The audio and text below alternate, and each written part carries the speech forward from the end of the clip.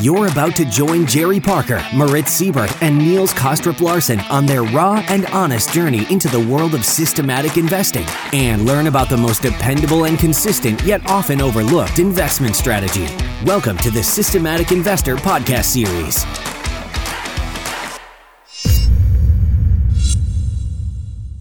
Jerry Parker, Moritz Siebert, and I, Niels Kostrup Larsen, are back with this week's edition of the Systematic Investor Series, where each week we focus on helping you build safer and better performing portfolios by including trend following in the mix, and where we do our best to answer all of your questions. Jerry, Moritz, good morning, good afternoon. How are things where you are today? Good morning. Cold today, about 0 degrees centigrade, so cold winter day. Very dark outside since we started very early this morning for this podcast, but it's Gasparilla weekend in Tampa, sort of our version of an all-day party, and the Pirates invade Tampa once again. Yeah, big rookie mistake on my side, suggesting that we start recording at 6 a.m. Eastern time, because I just realized that the hotel I'm at, the coffee shop doesn't open until 7, So trying to fight through this recording without any caffeine today, but there we are.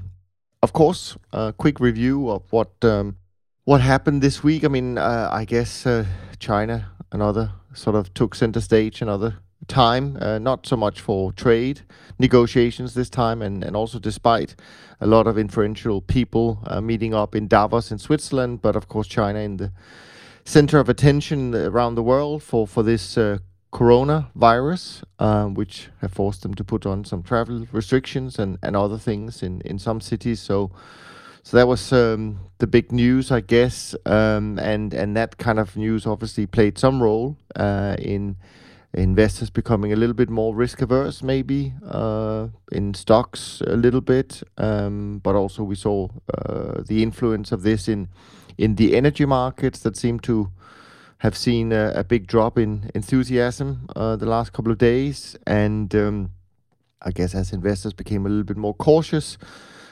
fixed income markets actually had a little bit of a tailwind this week. Moritz, what were you watching this week? Any big moves? And we can, I guess, jump straight into how it all panned out on your side this week. Yeah, some nice moves. I'm pretty happy and stoked up about my portfolio. I'm about 4% year to date. Last week was a bit more than 1%, so really good start into the year. Like you said, Niels, the last week was about the bonds, which I'm still long. So US bonds, Canadian bank bills, the euro dollar, all of that I'm long, and that made good money. Some notable positions on the long side that went well was milk, the CME milk contract, small market, not a large position. Well, I have a smaller portfolio, but it worked. And for the shorts, I have a short position in crude, in copper. All of those were goods. And on the losing side, some of the equity markets, a long exposure to the China A50 index, to MSCI Russia, that wasn't so great. But anyhow, you know how it is. Some of those markets give and some of those markets don't. And it's a bit more than 1% for the week, so very happy about it. Yeah, that's pretty good, actually. I remember last week you said you were getting longer in energy, but then so the crude side is something that has kind of performed differently or moved differently since you're short? So I have some of the energy markets since a while. I have in gasoline and in gas oil different positions on selling crude. I mean, we've said repeatedly that those markets tend to be highly correlated, but not all of the time. Sure. And my signals in Brent and WTI, they were really changing quite a bit over the past couple of months. And now I am net short again, only since a few days really, yeah. And this has worked. Good for you. On our side, a different picture, I would say. This week we certainly gave back some of the early gains in January, still up for the month, but not as much. On our side, it certainly was the energy sector that had both winners and losers, I will say, but the biggest ones were to the downside. Unleaded Brent took a bit of a beating, but nat gas did pretty well. Fixed income, let me try that again. Fixed income did pretty well. So still, like you, long, not to a large extent, but some long still there. Equities clearly gave way some profits. With those corrections, I would say currencies, kind of a mixed picture. A few winners, a few losers, but overall probably flat overall. Lost a bit of money in soybean oil, but then the rest of the grains did okay. And then, copper wasn't a great market for us this week. We made a little bit of money in gold, kind of flat in silver. So, yeah, I mean, a mixed bag, but certainly a little bit of a headwind on our side. So, correction in terms of performance. What about you, Jerry? What's happening on in your portfolio at the moment? Well, the big one is palladium, and that continues to skyrocket higher. Gold and platinum hanging in there better than the other commodities. This is kind of weakness on Friday or later in the week, and some of the softs and greens and things. So, I every day it's except Friday, the palladium was just out of control. Just like my Tesla position, kind of has these crazy up moves. I'm still long my smaller amount of bonds as well, so that's good. That was kind of been a choppy. It's a good example of why the data in the back testing says, hey, you should trade longer term, because sometimes when you get crushed in these markets and you have these violent give backs, they kind of don't keep going down. They just hang in there. Then all of a sudden, we've had a pretty good week in some of those government bond futures. So that's a testament to holding on to a good trade. Even though it gives back some profit, it may go back to the highs. So good for us and good for you guys. Yeah, I read an article, I think yesterday, a headline saying that the move in palladium is costing the car industry, maybe it was just referring to the European car industry, but the car industry like $18 billion a year. I'm not entirely sure what they use palladium for in a car, but... it's like catalytic converters. Oh, yeah, that's what it was. That's right. Yeah, it's a byproduct, I think, of mining platinum and nickel. I was on a couple of TV shows this week, small channels where I do 5 or 10 minutes of talking about the markets, and to varying degrees, these shows are knowledgeable and care about technical trend following versus fundamentals. So one of them I was going to be on, and he goes back and forth between realizing that I'm just pure trend and, well, what do you think about so-and-so? So I usually enlist my friends on Twitterverse to say, hey, give me some fundamental information that I can, speak about. But I did my own research on Google on palladium, and that's what I came up with. And he didn't really ask me too much about that either, so that was even better. Yeah, well, I mean, we'll just have to wait for the headline to come out, and that says how CTAs and trend followers in particular are causing the the pain of the world car industry. I'm sure that's going to be the next topic. Early 2000s, I was on a panel, commodities panel, like, I don't know, J.P. Morgan, Morgan Stanley panel in New York City, and it was me and a couple of guys who traded commodities fundamental, and we were comparing why you should use trend following or why you should use fundamentals. And one of the experts, famous commodities trader, he was talking about this 2006 copper move, and he was short. It was one of the biggest moves of all time in the LME markets, and copper was, and he said he was just short the whole way up, and just that was his analysis, and he just blew it. And so maybe we'll have the same thing one of these days, where we can see once again that just blindly following these trends, can sometimes outfox the really smart guys. Yeah, absolutely. And I hear Petey is also awake this morning, so even if we start early, he or she seems to be wide awake in the background. She's not happy. She doesn't usually get up for another hour and a half, so she's expressing her displeasure. There we are. Okay, guys. Let's see what happened in kind of FinTweet world in terms of topics, discussions that we can dive into. We have a couple of questions on our own later, but let's do what we normally do and see what happened in Twitter land.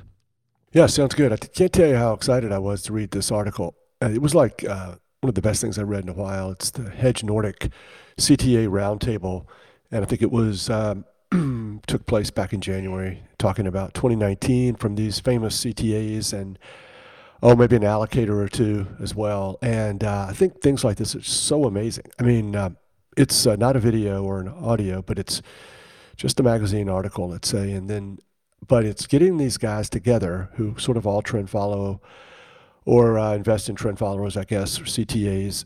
And I just thought this is a lot of fun. And not enough of this is done to get these bunch of people like this together to talk about the markets and CTA universe. And I thought, just so seldom do I read something that a lot of good topics and a lot of different opinions and maybe controversy here or there. So we'll go through some of these, and I just tweeted the hell out of it. I mean, probably 6 different times, the different quotes that I really enjoyed.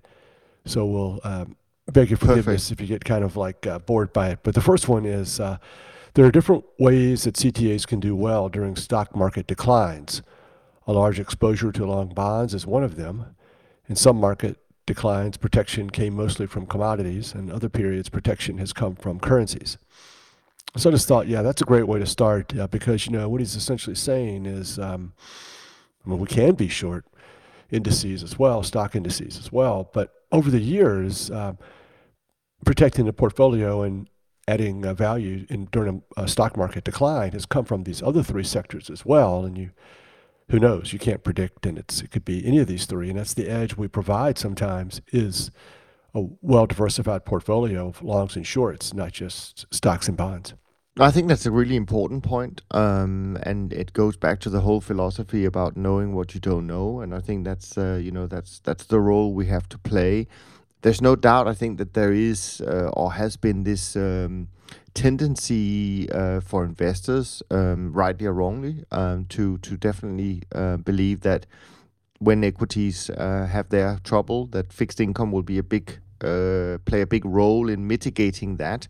And we see that in different portfolio constructions. We know for sure that people like CalSTRS in their risk mitigation portfolio has not only trend following, but they also have a sizable allocation to long dated treasuries. But I think I think the conversation should also then include the fact that, as interest rates are getting much closer to zero in general, can that part of the portfolio really play an important role if we have, when we have the next big crisis in equities? And of course, we don't know. But I think, as you said, the fact that we have all these other things in the portfolio, I'm sure there will be something that will help mitigate those losses that we will incur as well initially in the initial turn. We know that unless we have a kind of a long, prolonged top-forming environment like we saw in 1987, I guess, in equities. But if it's another February 2018, there's going to be pain in the equity side, but hopefully there'll be other things helping out. I agree 100%. I mean, we only need to look back to the global financial crisis, during that, 2008, 2009 time period. It wasn't actually the shorts and the equities, but the longs and the bonds that protected the portfolio. So this is a case in point right there. But I agree with the observation. I think, the uncorrelated positioning of our portfolios, long and short, there could be any one market providing that cover if equities go down. It could be a currency market or a bunch of currency markets. It could be the energies. For the past many years, we've had this relatively stable negative correlation between bonds and equities. And every time there's been a risk-off environment, the bonds rallied, which kind of like, this is the way it worked. But has this always been the case? ? I don't think so. If we go back to the 1970s or maybe early 1980s, the correlation was probably different. And your portfolio benefited from, a diversified exposure to all sorts of markets. And if something bad in the equities happened, then maybe it's, I don't know, the Aussie dollar or the yen or something else that protects you or helps you out. Well, I can tell you the answer to that much because I did the study a little while ago, and I don't think it's changed much. So, you're right. In the last 10 years or so after the financial crisis, I think this was based on maybe daily data. I can't remember now, but it doesn't really matter. But I think you're right. There has been a very stable negative correlation. I think 87% of the time there was negative correlation between bonds and stocks. But if you broaden it out to the last 50 or 60 years, it changes. Actually, then these two asset classes are positively correlated 66% of the time. So you're absolutely right. People are, banging on a certain correlation relationship, which really isn't the long-term true relationship between these two asset classes.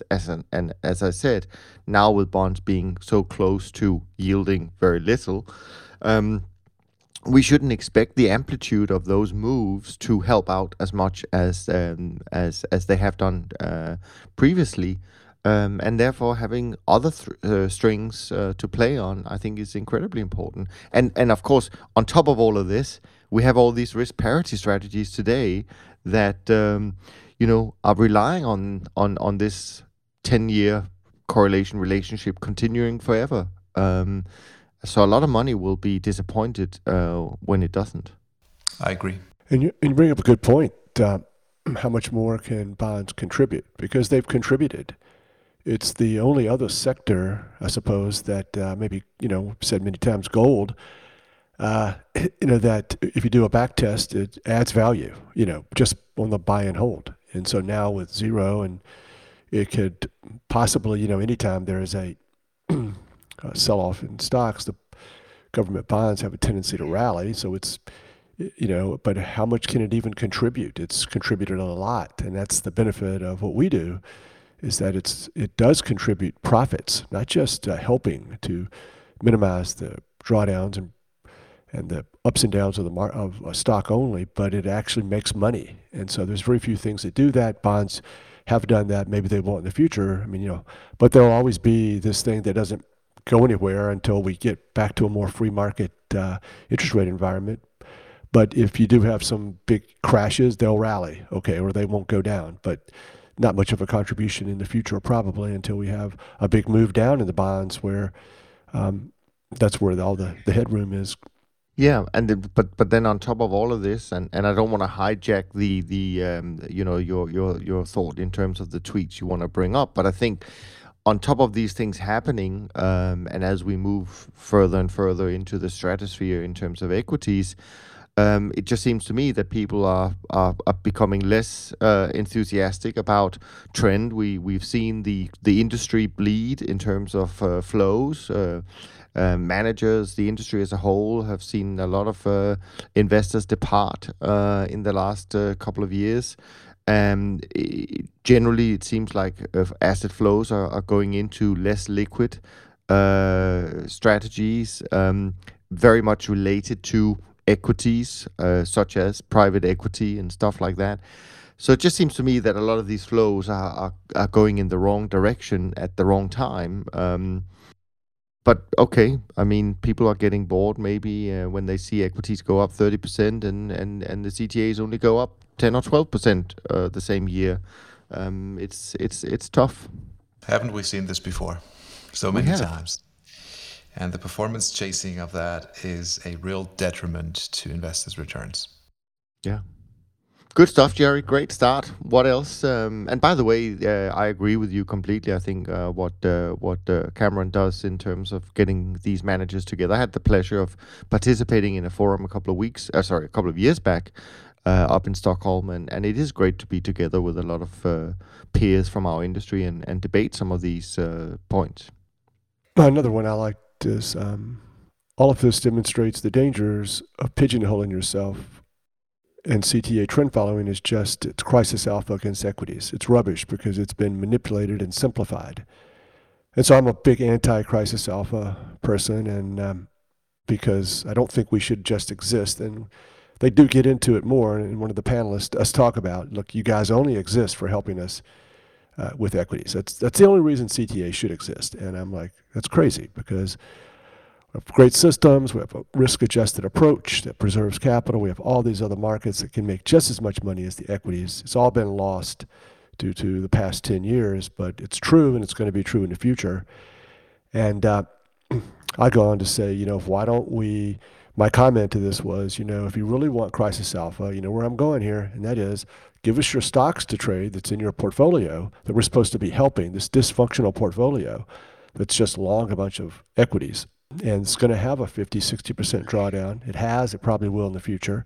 Now, can you guys with a 5 or 10% allocation, can you help me out here? No, we can't. I mean, we can say we will, but we won't. And we're not, and we have to trade suboptimal systems and time frames in order to make sure that when the S&P has a big sell-off, we can produce some crisis alpha. See, probably Friday, people were getting ready, right? Because the Dow was down 300 or 400 points at one point, and okay, let's get ready because we may have to go short here, even though I don't think that would probably be a good system in the back test to go short anytime the S&P falls 300 or 400 points in a day. But you've got to get ready for this because this is what we're on this planet to do. But the fact of the matter is, if we use those same great systems, the trend systems, with all of these equities that they trade, if they allocated that to us, we could possibly help because that would be a much bigger benefit to the portfolio than a small allocation to CTAs. Well, Morris provided crisis alpha this week. Well, I don't want to call it that way, but if you allocate 1% to my strategy, then probably not. Didn't we just recently read a paper which said that some form of portfolio optimization leads to very unreasonably high allocations to trend following CTAs, such as 20% or more, which is so unreasonable because then you could actually get something out of it, but that's a different story. Oh, if you let the numbers speak for themselves, it's going to be a huge amount. And these coming from people who make these decisions, who purport to care about numbers. And but that article goes on to make the bottom line was that we can't have that much dispersion or tracking error. So if you underperform or overperform, that's quite a bit of error there, tracking error to this holy grail of stocks in the S&P 500 that we're all focused on, and that becomes the bottom line. And it's just, I'm shaking my head. I mean, like, what planet is this? And just so drinking this Kool-Aid that smart people are coming up with things like this. Not their fault necessarily. They're just part of the group, and it's this groupthink. And it'll all come crashing down, and we just have to be there and ready with our performance and models and continuing to do the same thing and saying the same thing. When I designed my portfolio, I said, what is my target? My target is to make money trading that, enjoy doing it if it's possible, and have a great risk-adjusted return that compares favorably to other strategies. The idea of targeting a tracking error didn't even cross my mind. What's the benefit of that? Who's being helped if you have a wonderfully small tracking error to an equity index? What's the point of that? I just don't get it. It's like the Apple coming out and saying, well, we have this new iPhone in 2007, but it doesn't look quite like the BlackBerry. Let's make it look more like the BlackBerry because we don't want to get too far away from the industry standard. That's not a good analogy, but at some point in time, the CTAs will return, the diversification and systematic approach will return to having less risk and making more money than the equities. And then people will forget all of this silliness. It would be so great if the starting point, kind of like, the entire market seems to be anchored to a long-only buy and hold investment to the S&P 500. Like you say, Jerry, it's the holy grail. Everybody needs to benchmark him or herself against that thing. But why is this the starting point? Why is this the market's reference point and anchor? Why can it not be, here's a bunch of assets that can be traded in a liquid way, long and short, and the starting point, therefore, is a diversified, systematic trend following strategy? That's your benchmark. Try to beat that. Start there, and then if you can and if you must, add other things to it, but not the other way around. As time goes by, I feel I'm getting kind of more and more opinionated about this term crisis alpha. I have to admit, first of all, I love the people who came up with it. So that's for sure. But first of all, we have to remember that crisis alpha was coined as a term in 2011, and all of us have been doing this for a lot longer than since 2011. So of course we never had a mandate to deliver crisis alpha because it didn't exist as a term back in 1974, back in 1988, and all of that stuff. So, but initially when it came out, I'm pretty sure that I felt excited about it because finally we had a term that institutional investors could gravitate to, and they wanted it. They after the financial crisis, they wanted crisis alpha. So yeah, we need trend following, and we saw inflows going into the industry. But now it's turned against us, right? Because now investors realize that, well, maybe we don't really want crisis alpha because, equities continue to go up. And when they turn so quickly that the initial 5% we want to hedge because equities don't, or maybe 10% that we want to quote unquote hedge, we're not going to get any offset really from CTAs necessarily, which is true. We don't know if how quickly we react to that. So now it's become a little bit of a burden, I would say a big burden for the industry, that everybody talks about this crisis alpha. So yeah, I mean, I think we need to come up with a better term if we can, as an industry, really put our heads together, something that institutional investors can gravitate to, because I think narrative matters. There's no doubt that equities, and I had this discussion on on our side this week while I was in the office. I mean, equities has such a big emotional impact on investors. It's kind of almost, like this is the starting point, and then we kind of put investments around our equity exposure, and clearly we fit into that narrative, but it also means that they expect us to perform in a certain way when equities go down, which we can't guarantee, and we're very honest about it. But as soon as we are, the enthusiasm for investing in the trend following strategy, drops like a stone. So I think we need better narrative. I think it really is important that we come up with a different way to get investors excited about what we do and the value of what we do, so that it ends up, as Moritz was saying, so that it ends up actually playing the full role that it should, not just a 1 or 2% allocation, which is meaningless anyways. So even if we could provide crisis alpha, it wouldn't help the investor if they only allocate 1 or 2% anyway. So better narrative. If anyone has any suggestions, by all means, send them to us and we'll debate it, and we might even call you up and invite you to come and discuss it, because I think this is critical for our industry as we move forward. Well, lucky you. I'm sitting right here. I'll tell you what. So I think it gets back to the heart of what we do, and one of the assumptions that we all have when we sign up to do trend following and back testing and system creation and design, and that is one of the initial ideas we have is that all of these trades, when you do the back test, they all have the same expectation. And so it's no cost and opportunity cost of trading currencies and commodities and bonds, long and short. And so that has not been the case. And so until that gets back to being the case, we're going to have a hard time making that argument.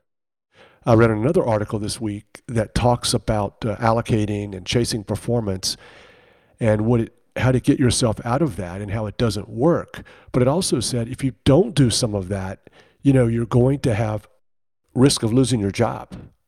And so you could even find people who said, I understand how trend following works. Yes, all the trades you do, they have the same expectation. They're going to make the same amount of money as the stocks over time.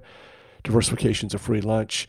I get it, but I can't really make a big allocation to CTAs now. My superiors, I would lose my job possibly. There's career risk. And so when we get back to those normal times where the performance is just as good / better than stocks, and of course the diversification yields a much safer and less volatile portfolio at the same time, it's going to be tough.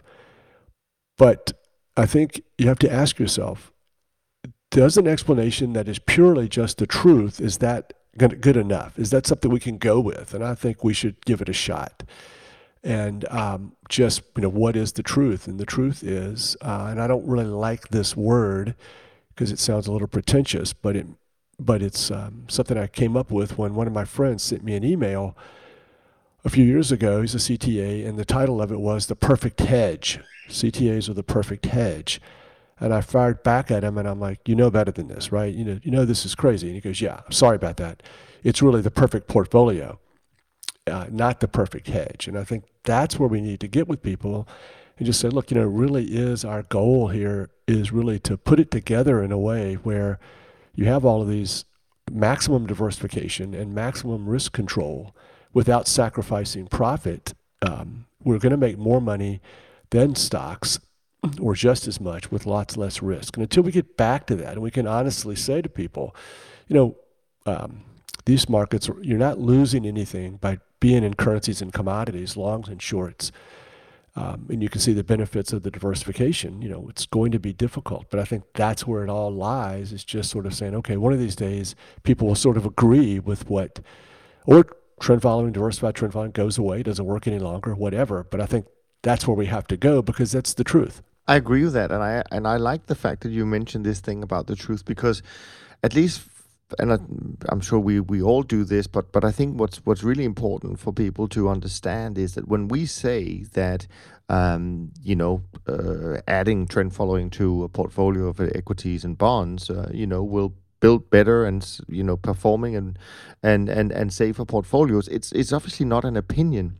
It's a fact. It's the truth. There's never been a white paper written to disprove this, and so I'm just interested in finding out what assumptions are people putting into their decisions to come out with the result saying I should have no trend following in my portfolio. I don't get it. I can't imagine what those assumptions will be, or at least I don't think they will be very realistic. Of course, if we're looking at 1 or 2 or 5 years, we don't know if we're going to add value or not. That's not the point. But if you're looking at 20, 30, 40 years, which a lot of institutional investors have as their time horizon, I think your point, Jerry, and I think in general, I think we have a lot of evidence on our side that we should play a more important role in anyone's portfolio. Look, every time I speak to investors, and what I sometimes do is I show the long-term performance of some select CTAs with a long-term track record like yourselves and the overall industry, and I compare that to other investment choices like long only buy and hold. All right, and I'm not using a legend on the chart, and I'm not telling them what's what. Of course, they can recognize what the S&P 500 is because they're looking at it all day, right? But when you then ask them, well, what is it that you want to have? It's a log chart, right? And you could even mask it and say, don't show them the chart, show them rolling 10-year returns or something like that. Every single one of them goes for the systematic trend following CTA curve because it is the best one with the least amount of risk. If you have them look at only of the last 5 years, they do not anymore. So to me, it is this human thing of being driven and being emotionally incapable of sticking to something and just chasing the next best thing. And because it has worked so well over the past 5 years, you completely forget and erase from memory what you've just seen and what you should be doing. And you reject to even accept the facts. And it is very difficult to really, in quotes, fight against this.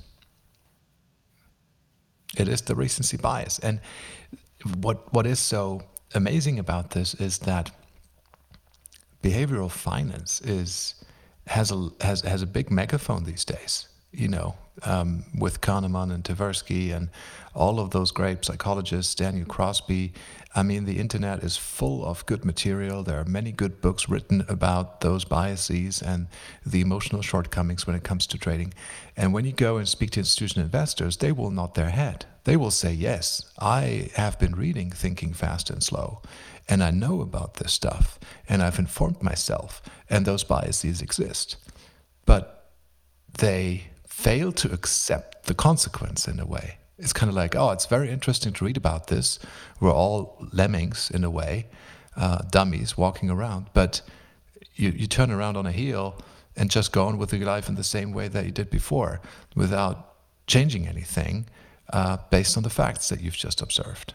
You bring up a good point. I mean, when I interviewed Daniel Crosby, and I recommend everyone to go and listen to his stuff and read his books. I think he's sort of doing a great job in actually also providing some of the narrative that we need. But one of his big points, and I'm not sure it's exclusively to him, but one of the points are, of course, that more knowledge doesn't necessarily make people better investors, right? I mean, people can, as you say, people can read about it. They can kind of nod their head and say, yeah, no, I understand it. But until they do it, until they implement it, until they take action, more knowledge just isn't very useful. And that's the challenge. And I think this is not just related to what we do in our industry, right?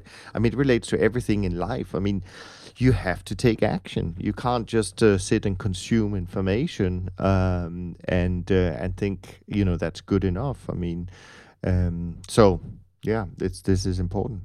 Yeah, I think I've said before how often would get in these meetings with institutional investors and say the same thing all the time, and they would like it and acknowledge it, and then I felt like, well, I would be much more likely to get an investment from each one of these individual people at the table with their own personal money than I would from this institution. And so I think, who are you answering to? They're always answering to someone else, and then ultimately answering to clients possibly who are the least informed, except they think they're informed because investing equals the stock market.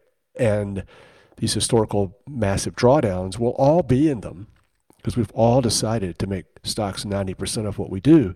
So that's going to preserve my career better than striking out on this risky behavior of saying, hey, we're 100% or 80, 70% diversified trend followers. And that is, regardless of performance, that's just not going to fly, regardless of the numbers and the data and the science. Out of one mouth, they're into the science and evidence-based and blah, blah, blah. But in another situation, we've had many examples of this. And I also think that I mean, this is why to a large extent that every week we go on and we kind of say the same thing but in different ways, and we continue to deliver very consistently the same message. And of course, the one of the reasons we do that is that it's not enough for everyone sitting out there listening, thousands of people listening to our conversations every week, which we appreciate. But what we really hope is that every week just one person will say, yes, the coin finally dropped. I need to get this into my portfolio, so I'm going to go and do something about it. It's great to have a lot of people listening to the conversation, but what we really want is just 1-2 people every week taking action and doing this, because it's going to be a life-changing decision when the next big thing happens. And even if something doesn't happen, we know that building a portfolio of uncorrelated return streams is a great idea. And yeah. And, can I just say a little bit? I think you and I approach this slightly different, Sure. Niels, because I'm listening to your words carefully. And you say it slightly different than I do. And I think this is another, not that I'm right and you're wrong, I'm just saying this is another way I think, I like my way better because it's not getting done in your portfolio. It's not getting Chesapeake in your portfolio. It's not what I'm talking about.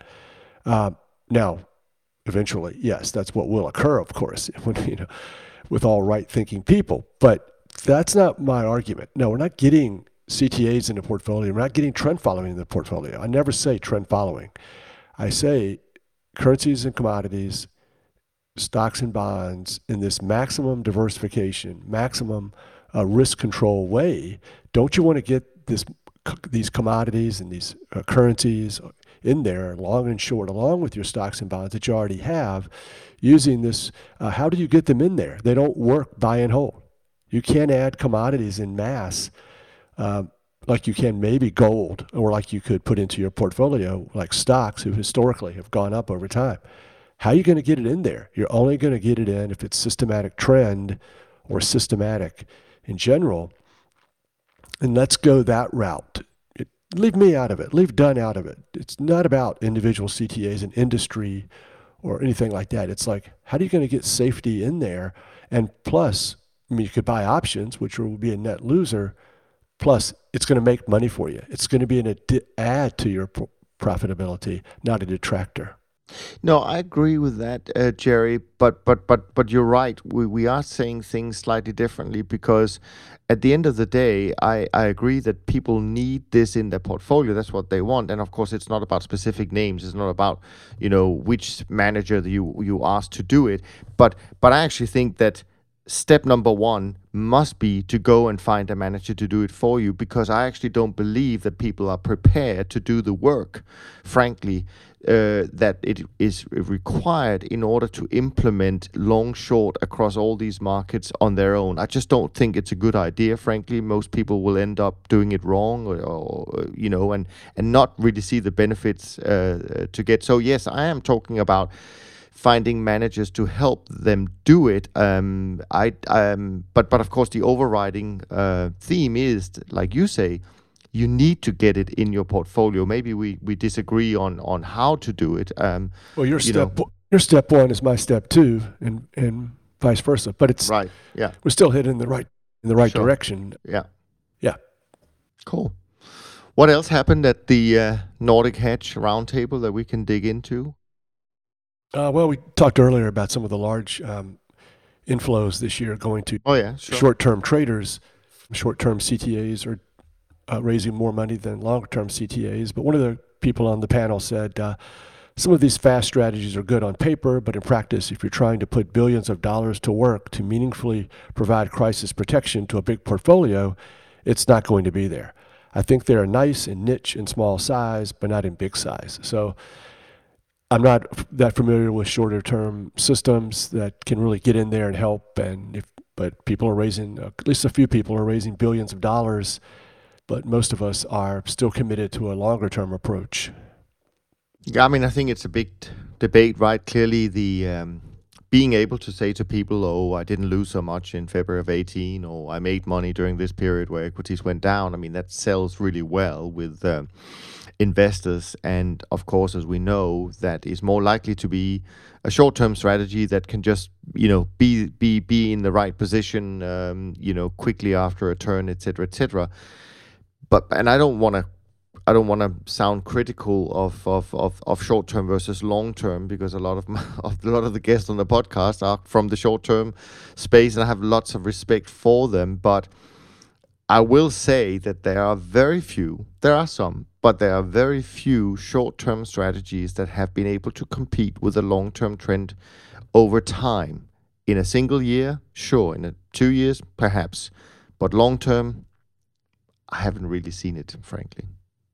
If you buy a cheap copy of TradeStation and do a back test on trend in diversified markets, you can't really, it's hard to find a systematic approach in medium to long term that doesn't work.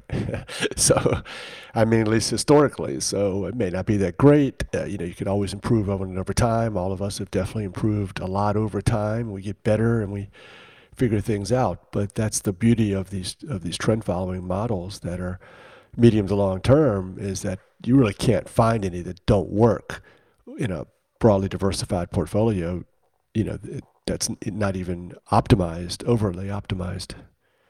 It's just an easier game to play, even though and the hard part about it has been recently the diversification didn't really help compared to the stocks, and then the drawdowns. The drawdowns are difficult to stomach, but historically there's drawdowns and there's lots of profits. And of course, like with everything else we talk about in terms of diversification, it's not really a question of one or the other. Should I have a short-term manager or a long-term? You should have a little bit of everything, right? That's the point. I mean, they probably work well together. I would still I would overweight the longer term, because I think, as Jerry, you point out, I mean, there's a hell of a lot of evidence, not least from Chesapeake and Dunn, that it really does work in the long run and continues to work. But, and also I think that, frankly, competition in the short-term space, where your edge sometimes is linked very highly to where the server is located and how quickly you can get in and out. And as you point out, there are capacity constraints when you trade short-term. So you would imagine that it's harder to keep up, and you're competing against Renaissance Technologies at the same time. So that's not easy. I like them. I mean, just like you said, it's for a smaller portfolio like my private portfolio, it is a very relevant addition because it is uncorrelated. I'm invested in a short-term CTA who I really like, who I think they are successful. They have a long track record, and they're doing something that I myself cannot do because I do not have the equipment, I do not have the co-located server and all that type of stuff. I'm paying a fee for that. Within their trading program, the transaction costs are 6 to 8% a year already, right? So I'm like 6 to 8% behind, and yet they're able to crank out some money out of those markets in a very uncorrelated way to my longer-term trend following portfolio. But I do like them because they are systematic. They run a system. They're not, shooting from the hip. There is something, there is a structure, there is some inefficiency in the market, which apparently they're able to exploit. It's something that I cannot do. And so from a portfolio perspective where I think, well, I'd like to add many different systems. They must be systems. That's a requisite. But add many of, those different things together, that's a great thing. So I like them. But of course, if you are a very large institutional investor, the capacity constraints of that industry are, so much harder than with us on the longer term side. I mean, maybe the overall capacity for those shorter term guys is, 10 billion or something like this. There just isn't more. Else they would have too much slippage, too much market impact. They couldn't produce the returns anymore because the holding periods are too short. Whatever it is. So if you have a 200 billion portfolio, you won't be getting all that much from your short-term allocation. You'll get much more from the long term. Do you guys think it's harder to find a good short-term manager than it is to find a good trend follower? Because there's been there was a big short-term manager last year that's been in the industry for a long time that closed shop. I know, of course, the one you're thinking about, Moritz, and I agree. That's a great shop. I can think of one or two other people that I think are doing great in the short-term space. So yeah, they're out there, but it's not that I have a long list of them. I can name a lot more trend followers that I would be comfortable with than I can on the short-term side. Yes, I also know the one that you're talking about, that closed shop. Maybe there's surely more than 5. There are many smaller ones, but really I could probably list 5 who have, say, more than 200 or 300 million in their programs, and maybe there are 6, but off the top of my head, I could probably name 5. That's it. And then there's some over the years that have criticized and made fun of long-term trend followers, CTAs who trade like we do, who've seen the need to have a longer look-back period to maintain profitability, because we've turned our back on Crisis Alpha in providing this stock market risk reduction. And so I'm like saying, hey, look, if you're able to trade shorter term and provide Crisis Alpha consistently by shorting the S&P before it crashes 50% or has a bad day or bad week, that's the new Crisis Alpha. That's the new crisis, is that we're at all-time highs a month or two later, but we had this huge crisis over a week or so. Then if you can do that, do it and pat yourself on the back. We can't do it. Leave us alone, and take us off the Crisis Alpha list, the long-term CTAs, and we're more of this perfect portfolio, which is like a punchline now, because you're not a very good portfolio, not nearly as good as my stocks only. Okay, cool. We can deal with that. We'll eventually, hopefully, get back there with the systems and the markets. But until then, all you short-term guys, you're the Crisis Alpha. Leave us alone. Do your thing. Figure out ways to get more capacity. You're so darn smart, and you're better than all of us, which is true. If you can make money in a shorter term system, you're much better off. Everyone's going to flock to you, whether it's Crisis Alpha or not. I mean, one of my questions is, if you can find this short term guy and you really believe in them, and they're making consistent money over time without these large drawdowns like everyone else, why do you even have any money in stocks at all? You've already found something tremendously superior. Why are you even thinking about how is it going to help me with my equities? So it's just a nonsense argument. But I'm really in favor of more of these short-term guys taking up that mantle and leaving us alone. Just figure out ways. You're smart enough. You're where you are now, so keep going and figure out a way to create more capacity. I like the term "the perfect portfolio." So maybe that's that's how we need to talk about what we do. It's definitely our attempt. I mean, I don't know. Does everybody go into meetings and say this, that we're really trying to give you something? I know you're not going to utilize it and you don't agree, but is it okay for my bottom line to be something that's amazingly great, that even though you're going to put 5% in or 0% in, but that's my goal. Is that okay? You think I'm okay doing that? It's obvious, this is what we're trying to do. And like I've said, when you and I got going in the industry, Niels, and even working together, it was people would bring up charts. Here's the 10 biggest drawdowns or bear markets in stocks, and here's how CTAs did during that period. And we would always do better, add value when stocks, 2008, stocks were in a bear market downtrend. That evolved somehow into Crisis Alpha on bad days, bad weeks, bad months. How did you guys do, on that specific short time period? It's really unfortunate. Yeah, no, absolutely. The whole concept of time frame has changed, and I wonder maybe that is part of why we are being held to this really high standard now, where we almost have to give negative correlation, which is, by the way, a completely different topic. We can talk about the confusion I think people have between non-correlated and negative correlation, but the fact that we now have to provide this negative correlation even over a few days or a week. And I wonder whether it's just because we now all have instant, massive amount of information through the internet, and so our thinking, our time frame has been shrunk by everything being instant, including what we expect from our trend followers. I don't know, maybe. Were there any other things you wanted to bring up, Jerry? Yeah, let's talk about two more. Okay, save the best cool. two for last. Oh, cool. This is one of my favorites. I agree with the first part. I don't understand necessarily the second part. So I'm glad you guys are here to help me out on this. The only measure that controls downside risk while not hurting profitability is diversification over different trends. Beautiful. Love that. This will typically lead to a higher daily volatility without longer lasting deep drawdowns. I didn't understand why trading more markets would lead to higher daily volatility, but obviously longer lasting drawdowns, you shorten your drawdowns probably by the more diverse your portfolio is. I'm not sure I can help you with that. Actually, I don't understand why that would lead to higher daily volatility either, frankly. I would say the opposite should be true, right? The more diversified your portfolio, the more uncorrelated everything is, the smaller the daily volatility expectation.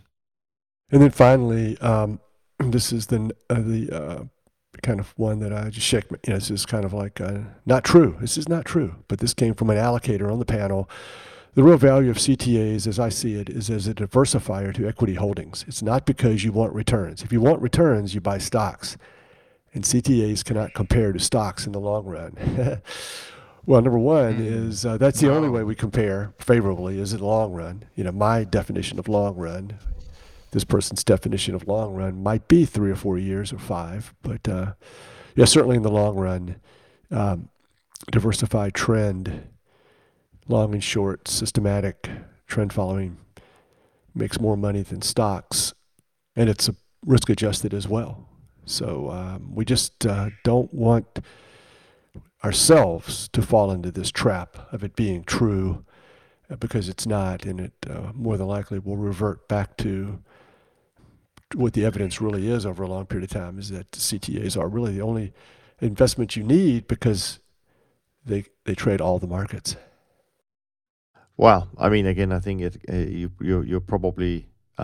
I don't know who obviously said that. I haven't read the transcript that detailed, but I'm guessing that it's someone who's taking a relatively short view on time frame, and all I can say is that in the 45 years we've been doing this, we have outperformed the S&P. So the fact that someone thinks that you get more returns from equities than you get from a trend follower is based on the evidence, not true.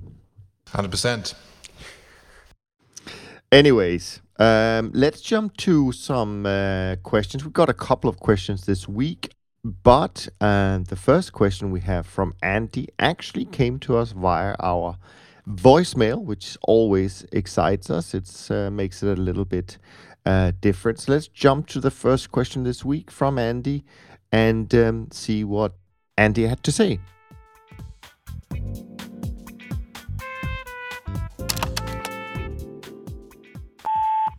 Good day, fellas. This is Andy calling from Toronto, Canada. First of all, I just want to thank you guys sincerely for everything that you do. I truly believe that Top Traders belongs in the AAA tranche of financial podcasts. So thanks again for everything that you guys do for us. So my question today has to do with the trading of CFD products.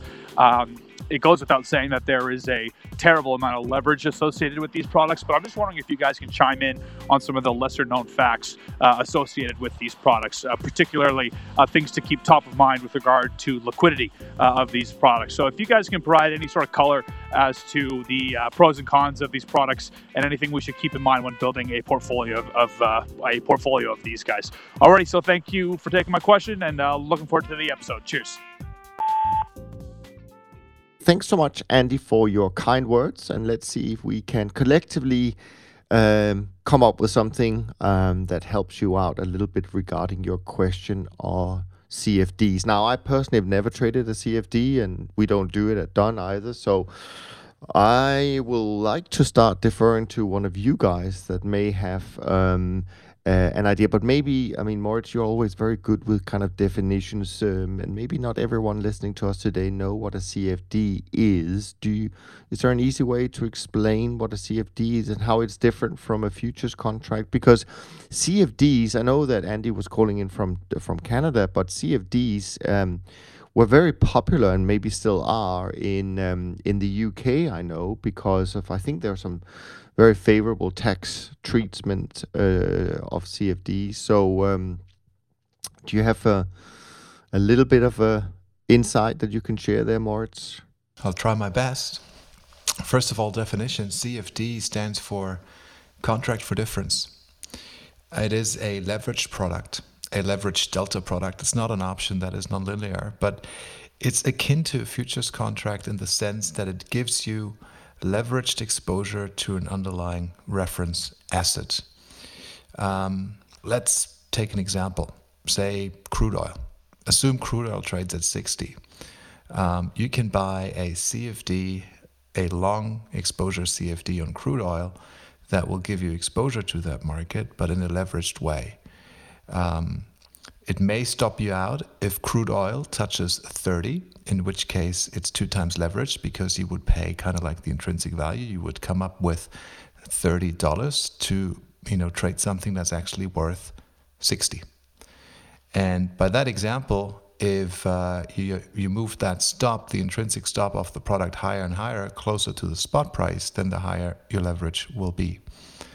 And I have no actual trading experience with CFDs, but unlike a futures contract, they're not, I don't want to say they're unregulated, but they're not trading on a regulated futures exchange.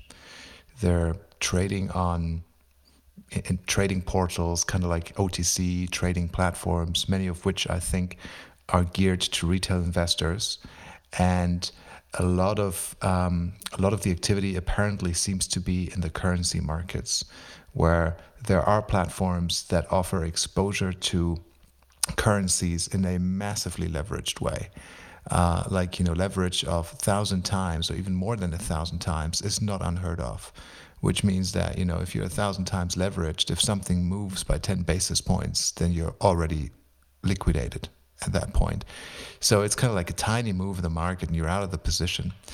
So I don't think if you wanted to build a diversified trend-based portfolio using CFDs, I don't want to say that that is impossible, but it wouldn't really work with those highly leveraged products. You would have to, I think, select contracts. They can't be leveraged. We're trading futures; those are leveraged, right? But it needs to be within, within reason, I'd say.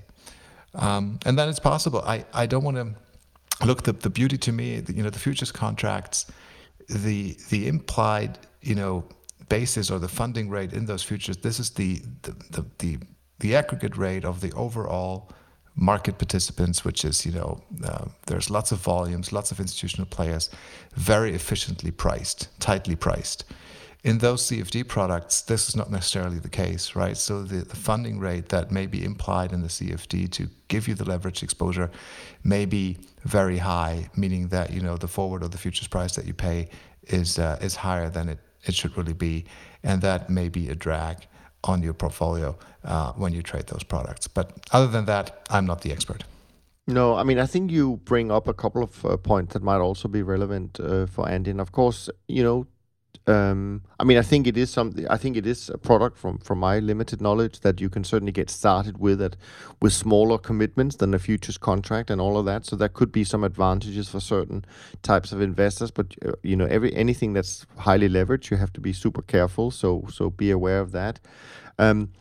But it is also a product that has other kinds of risks. I think you probably alluded to, because I think the counterparty risk that you kind of try to eliminate through futures, having it on a regulated exchange. I think with a CFD you do have a counterparty risk, like if you did a currency forward as opposed to a currency futures, right? So be aware of that as well. You need to find obviously solid counterparts if you are trading CFDs that can honor their commitment, especially during crisis times, where we saw, of course, last time that some financial institutions disappeared, so to speak. So is there CFDs is something you've ever had experience with, Jerry? I have. I wanted to trade single stocks, and at some point in time in my career, that was a good avenue to go down, and it was probably I did it in Europe.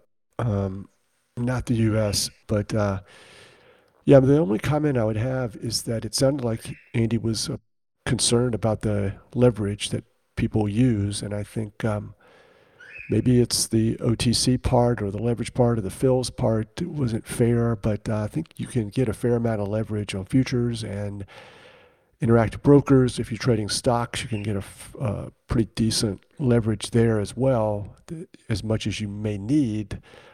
But I think if these products are helping for people to abuse the leverage and get themselves in trouble, then I think stay away from that. But there is a lot of different avenues for trading and using the proper amount of leverage with futures and a prime broker. Yeah, cool.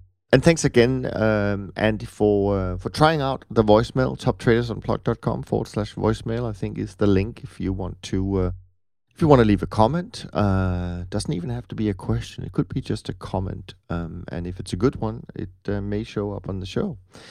Next question is from James. Hi, James. Thanks so much again for putting through a question to us.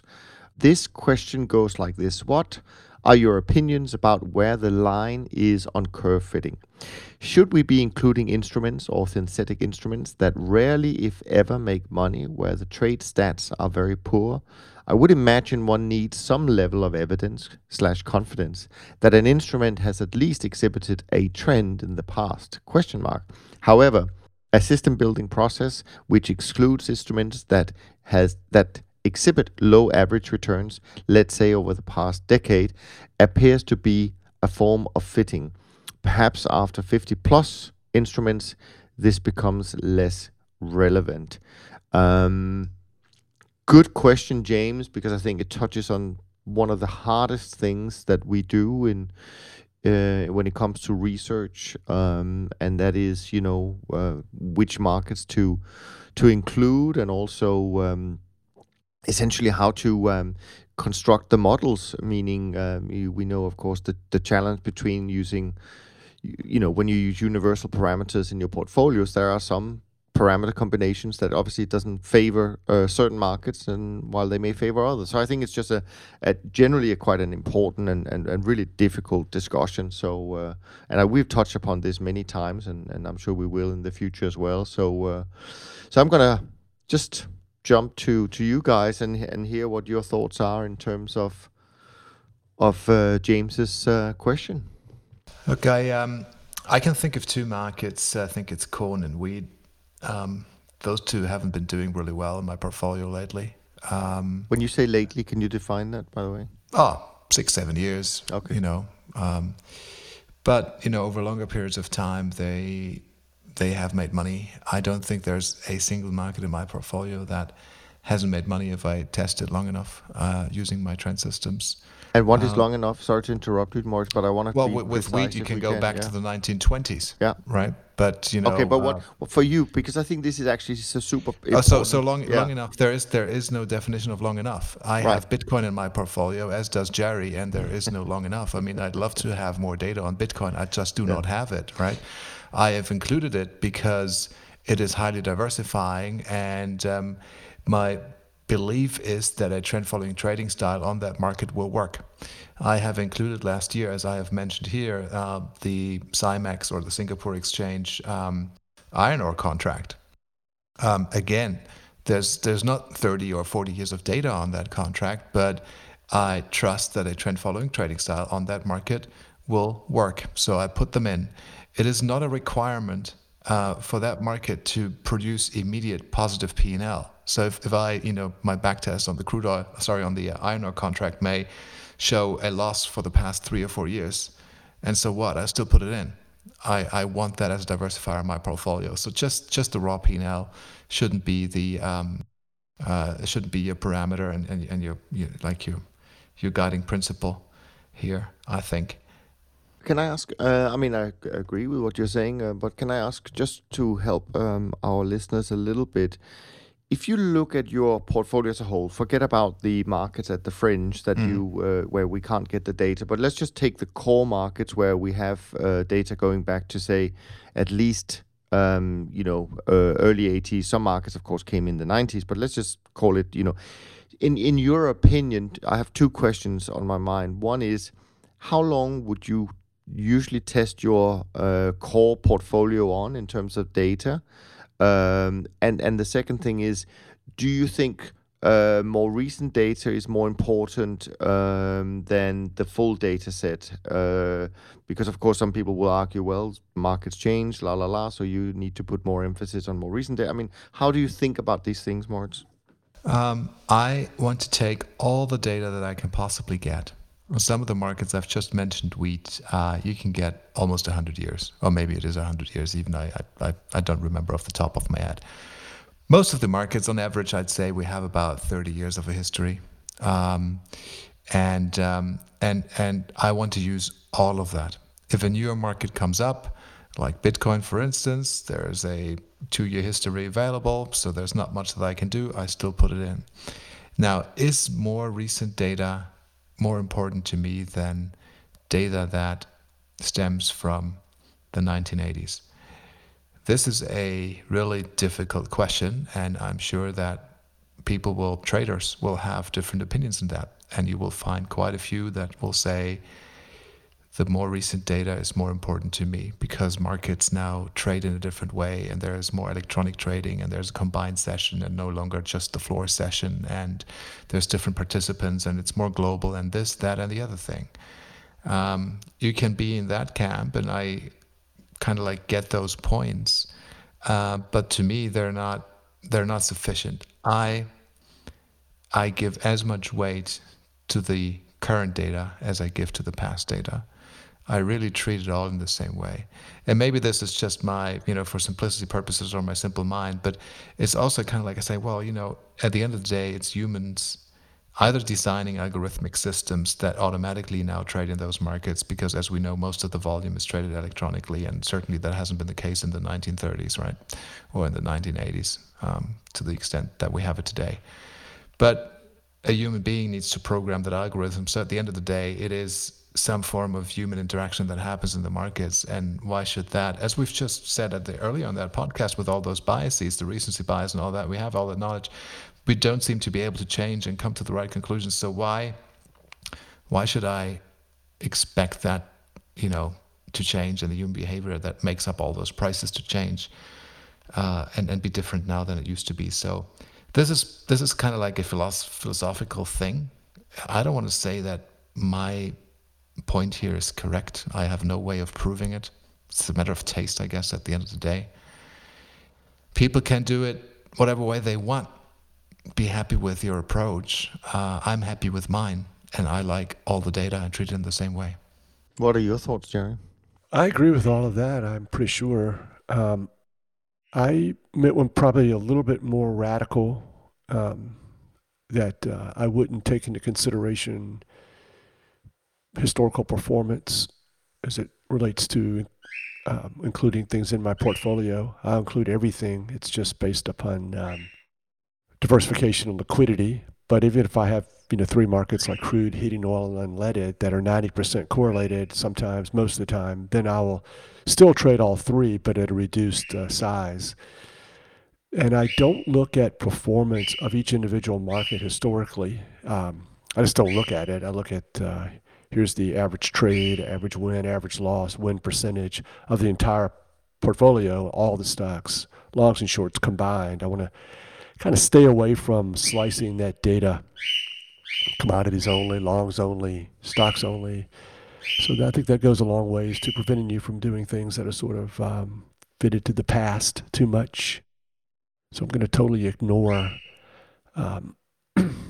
historical performance. And since I'm trading every market the same way, which is a critical ingredient to robustness and not overfitting, then when a new market comes up like Bitcoin or something that has less data, I don't care. I mean, if Bitcoin had 200 years worth of data, would it, when I did the back test, the bottom line is, would Bitcoin, 1 out of 100 markets that I'm testing, would it create a different system of parameters? Would I trade differently with more data from Bitcoin? No, I would. It's not. One market is not going to make me trade a shorter term or longer term, right? So that's another thing I hang my hat on. Like Moritz said, all of these things you can just take down. No, recent data is better. I'm a scientist. I'm a PhD. Trust me, recent data. You shouldn't trade all markets the same. You shouldn't assume that all markets have the same expectation. Well, okay, cool. But once you start with these building blocks of what you really believe in, it leads you, I think, down, at least for me, into a path where I'm not as creative as most CTA research departments, but I am always defaulting to robustness and fewer parameters and fewer degrees of freedom and less fitting. Sounds like Petey has an opinion about this. She's getting very excited about this topic, which is great. She's very upset with that picture I posted. She's a little similar to my wife. Like, get rid of that picture. It's not a good picture of me. So the picture I posted, I don't think she was, her hair was messed up, or her feathers were out of line, I think. But I mean, it is a very, very interesting and I think super important topic that we just touched on here. And I think one thing, I mean, I like what you're saying. I like kind of the, kind of don't pay too much attention to what's happening recently. I think that makes a lot of sense. I also get the feeling that the more and more machine learning that goes on in our industry, then more and more the opposite is happening, because machine learning is essentially trying to optimize based on the data it's being fed, and it's to a large extent not 50-year data. It's more like the last 50 months worth of data. So maybe they're doing us a favor by rendering all of that short-term analysis unusable because there's too many people doing it. And so so maybe we should just embrace the back test, the sample size. Right. I like that. Yeah. All right, guys. Thanks again for the questions. Keep them coming, by the way. info@toptradersunplugged.com is where you can email us if you don't want to leave a voicemail, and we will do our best to give you some useful answers and opinions about these things. As we start to close down this week's conversation, let me quickly run through the performance. Obviously, we're still in January, so the monthly return is the same as the yearly. BTOP 50 up 1.4%, SocGen CTA Index up 2.26, SocGen Trend up 3.03, SocGen Short-Term Index up 0.91%, and the Bridge Alternatives Index up 2.04%. So a decent start for all CTA indices so far in 2020. Any final thought? Let me just say, maybe before I go to that I think I mentioned it last week as well, that I've just released a new version of something I call the Ultimate Guide to the Best Investment Books. It's a guide with more than 100 titles to some great books. So if you want to grab a copy, it's completely free. Just go to the website, toptradersunplugged.com, and in the top banner, you could download your copy today. Anything else? Obviously, we three of us are going to meet soon. We're going to go with Andrew to watch some basketball on Tuesday. Very, very excited about that. So appreciate what you're doing here, Andrew. And we're going to see each other a few times next week at the conferences in Miami. Anything else? Except I like your Moritz's, your schedule. You're going to have on Tuesday. You're going to have breakfast in Barcelona, and you're going to end up with basketball in Miami on the same day. That's pretty extravagant. That's right. Even though the breakfast is going to be on the airplane, so not a very extravagant breakfast. But you're right on that, and I'm really looking forward to seeing you guys and meeting Andrew in person, and just having a great time with some like-minded friends and catching up. So. And maybe more of our listeners will be in Miami. We would love to say hi if they are.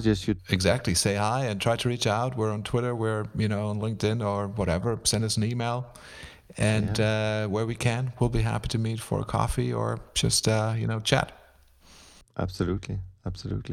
Any final thoughts from your side, Jerry? Or no, I enjoyed the podcast. I look forward to seeing you guys next week for some basketball and food. Drink. Yeah. And talk about the perfect portfolio, of course. We've got so much to talk about. Yes. We've got so much to talk about. So on that note, let's wrap up this week's conversation. We hope that you enjoyed it as much as we enjoyed making it for you. And if you haven't already done, please share the podcast. Tell your friends that this is definitely, now we have it on record, a AAA rated podcast for finance. Thanks for that, Andy. From Jerry, Moritz, and me. Thanks so much for spending part of your day with us. We are grateful for your support, and we can't wait to be back with you in a week's time. Thanks for listening to the Systematic Investor podcast series. If you enjoy this series, go on over to iTunes and leave an honest rating and review. And be sure to listen to all the other episodes from Top Traders Unplugged. If you have questions about systematic investing, send us an email with the word question in the subject line to info@toptradersunplugged.com, and we'll try to get it on the show. And remember, all the discussion that we have about investment performance is about the past, and past performance does not guarantee or even infer anything about future performance. Also understand that there's a significant risk of financial loss with all investment strategies, and you need to request and understand the specific risks from the investment manager about their products before you make investment decisions. Thanks for spending some of your valuable time with us, and we'll see you on the next episode of The Systematic Investor.